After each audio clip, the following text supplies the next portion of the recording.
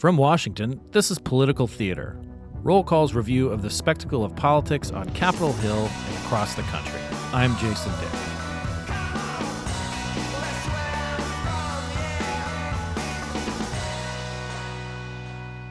I ask no favor for my sex.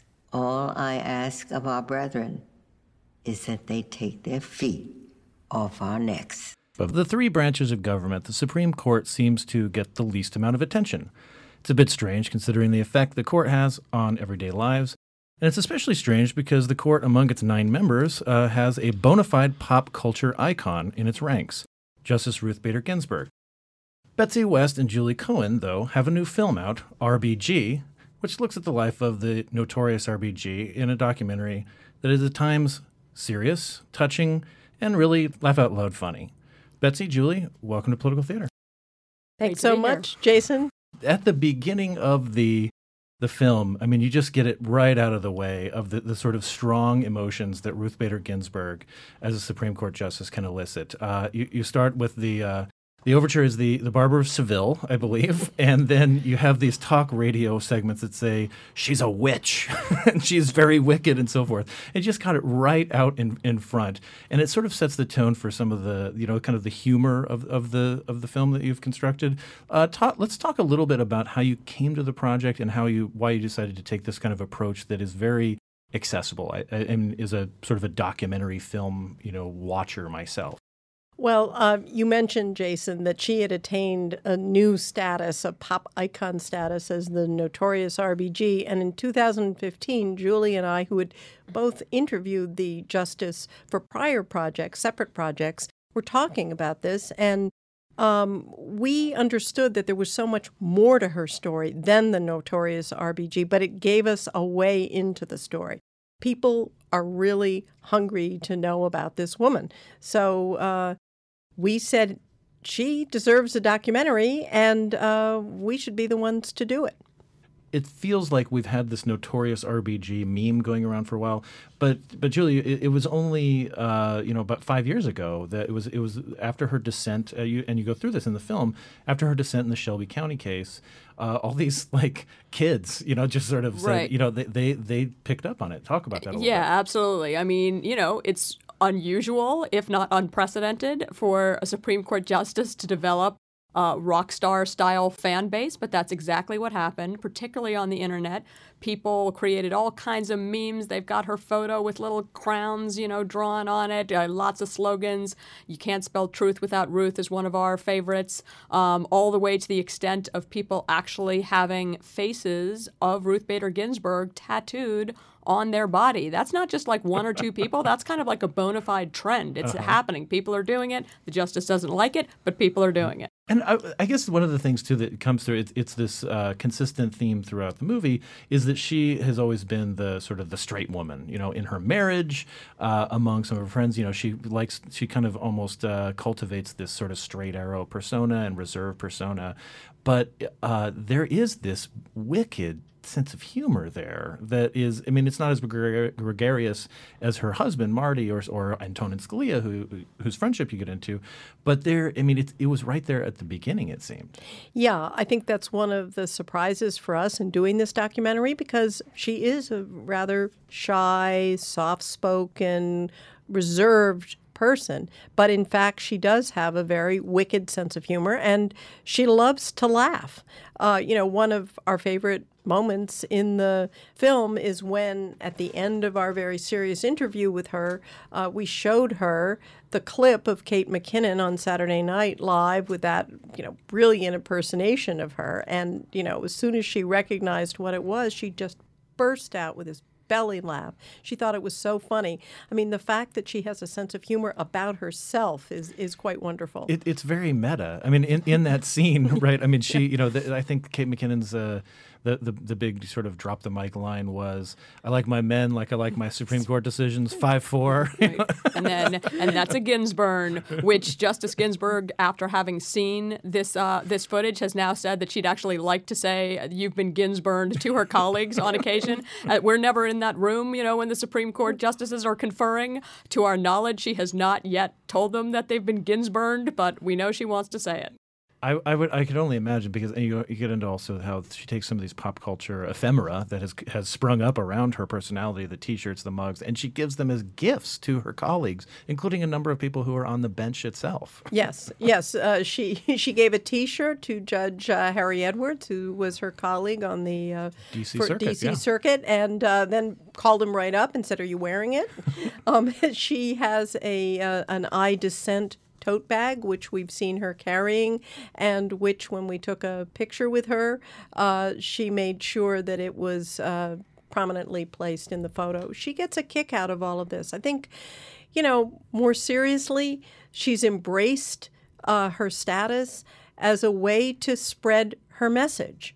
Her view of the law and of the role of the judiciary in the law, and I think it's worked. One of the meme creators we interviewed, Frank Chi, talked about how Notorious RBG really was the first time that many young people understood the impact of the Supreme Court on their lives. And it seems that that she has known about this sort of performance aspect of her life for a while. One of her colleagues, I believe it was her colleague at the ACLU, said that when she, went into her interview with President Clinton right before she was nominated to the Supreme Court, she says she knew that she was a performer and she dazzled. She knew she was there to dazzle. Well, Justice Ginsburg, throughout her career, before she was a Supreme Court justice, she's a determined person. She wants to get things right. We actually had the opportunity to see her perform in a number of contexts, whether she's giving a talk for law students or high school students, or even when she did a walk-on role as a speaking part with the Washington National Opera. When a director is telling her how to perform, she really wants to get it right. You can just feel that from her, and I think she had the same perspective. She took the same approach to her interview with President Clinton. She knew it was important. She knows when to turn it on when she needs to perform. She performed. She, aced it, obviously, and she was nominated. And if you look back or you listen to the audio of her performance in the Supreme Court as a young lawyer arguing these gender discrimination cases before 9 male justices who most of them didn't really recognize that there was such a thing as discrimination. She's clear, she's forceful, and very sure of herself. She's a great reader and studier, and when she goes in to perform, she's done the homework. So, Betsy, what you were just saying about her going before the Supreme Court and arguing that she had argued a number of these very high-profile discrimination cases, and you both had, the way that you compiled the audio that went with this is just sort of it seems just sort of seamless. I mean, how difficult was it to go back and find all that, Julie? Well, Ruth Bader Ginsburg argued 6 cases before the Supreme Court as a lawyer. Supreme Court arguments are limit to a half an hour, so there was a limit to the amount there was to listen to. We listened through all of them, and we picked out the moments that really felt like they sang. I mean, Justice Ginsburg, who loves opera, probably wishes she was singing. She wasn't. But, a lot of what happens in the Supreme Court chambers in the main argument room is very legalese. She has a way of cutting right to the chase and saying things in a way that if regular people, not lawyers, are listening, it really resonates. She did that even in those early arguments, and she spoke with this unbelievable clarity that the first time she argued, her first 10-minute argument, the justices who are normally interrupting after the first sentence didn't say a darn thing. They were just riveted by her performance. Yeah, the moments when you hear, because we don't have cameras in the Supreme Court. Maybe this is one of the reasons that it doesn't get a lot of exposure compared to the presidency and Congress. They are just these sort of riveting moments, and it's a reminder too that she had this incredibly full career before she was a Supreme Court justice. I mean, obviously nobody just gets to the Supreme Court, out of from a nowhere. Right. Yeah, I mean, it's not an exaggeration to say that had she not been a Supreme Court justice, she had earned a place in history for what she did for gender equality, for women's rights. Winning 5 out of 6, right? She won 5 out of the 6 cases that she argued, and then ultimately, as a justice, she wrote the opinion in the VMI case, the Virginia Military Institute opening that up to qualified women who wanted to attend that institution. So that is the arc of her career in fighting for women's rights is profound. You get into some of how President Carter went about changing literally the complexion and the makeup, the gender makeup of the judiciary, and Ginsburg was one of his first picks, or not one of his first picks, but like toward the as a federal judge, right, yes, as a federal he judge, nominated her, yes. And now we seem, as you've been going on your tour and showing your movie and talking to people like me, I mean, are people mentioning how the judiciary is changing under President Trump? Because most of the nominees are not of the Ruth Bader Ginsburg sort of area. Yeah, well, I think, it kind of remains to be seen. It's pretty early in the Trump administration for appointments, certainly for people being confirmed and ending up on the bench. President Carter was very specific and deliberate early in his presidency that he was going to go out of his way to make the federal courts look more like America. I don't think there's been as specific or broad an agenda and game plan laid out by President Trump about what he pictures the judiciary to be. In President Carter's case, he actually made changes that we're still feeling today. I mean, judges are on the bench for a long time, so many appointees who work their way up are still serving and still making an impact on the way that law is interpreted in this country. There are also these just sort of magic little moments particularly some of the footage from the past. I mean, you dedicate a lot of space in your film to her confirmation hearing in 1993 in front of the Senate Judiciary Committee. And I surely would not be in this room today without the determined efforts of men and women who kept dreams alive, dreams of equal citizenship, in the days when few would listen. People like Susan B. Anthony, Elizabeth Cady Stanton, and Harriet Tubman come to mind. I stand on the shoulders of those brave people. Supreme Court justices are guardians of the great charter that has served as our nation's fundamental instrument of government for over 200 years. And Orrin Hatch, who you also spoke to for the film specifically, he's been a figure in the Senate, in these judiciary, battles for years. I mean, he sort of praises her and says, you deserve a place on the Supreme Court. And then you note that it was a 96-3 vote, or President Clinton notes that it was a 96-3 vote. Are we just past those times, do you think? Can you imagine that?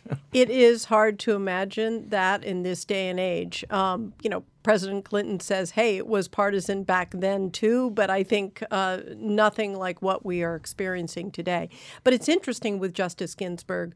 We spoke to a number of conservatives, and many of them really admire her, and in some cases really, really like her. Mm-hmm.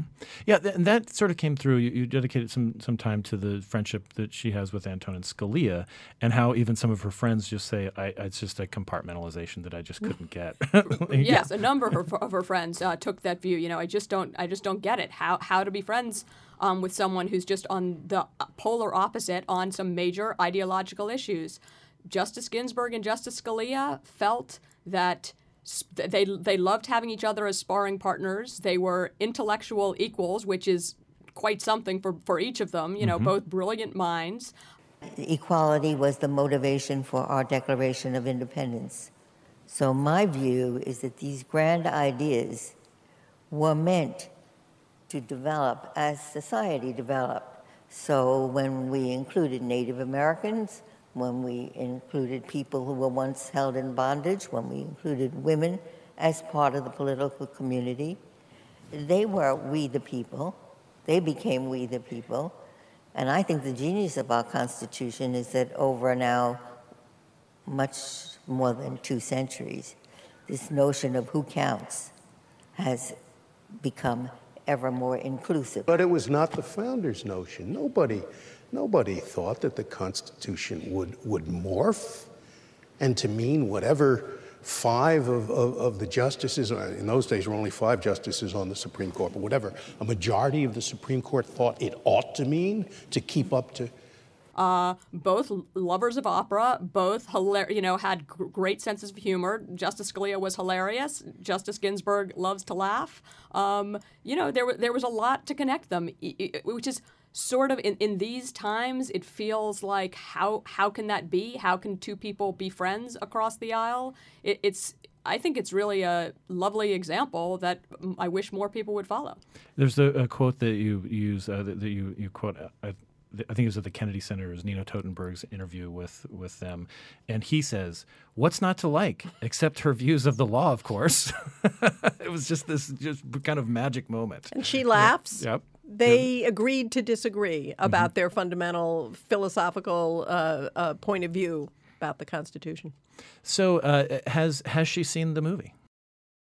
Justice Ginsburg saw the movie for the first time sitting in an audience of 500 people at the Sundance Film Festival. Okay. And Julie and I sat very nervously across the aisle from her and did not watch the screen at all. We just were looking for focused her. on her reaction.